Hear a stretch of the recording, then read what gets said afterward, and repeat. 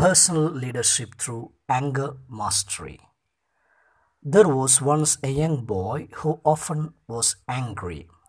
His father decided to give him a bag of nails one afternoon, saying, "Son, when you get angry, take one of these nails and simply nail it into the fence in our backyard. You will feel better by releasing your frustration." After the first day, the young boy had nailed 25 nails into the fence. But as the weeks went by, the young boy grew more aware of his anger and put fewer and fewer nails into the fence.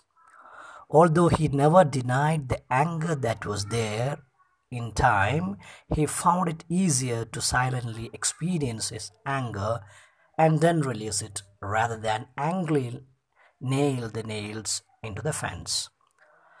Finally, the day came when the young boy stopped losing his temper completely. On that day, his father said to him, "Son, now go to that fence and pull out a nail for each day that you did not manage your anger and hold it in a responsible way." A day later, the boy went to his father and told him that each nail had been removed from the fence. The father replied, "I am proud of you, son. I would like you to look at the holes that you have made in the fence." When things are said in anger, irritation, or frustration, you can put a hole into someone just like you have put a hole into that fence. Although you may retract your words and apologize, the scar can remain for a long, long time. So be kind, be patient, and care for all the people in your life.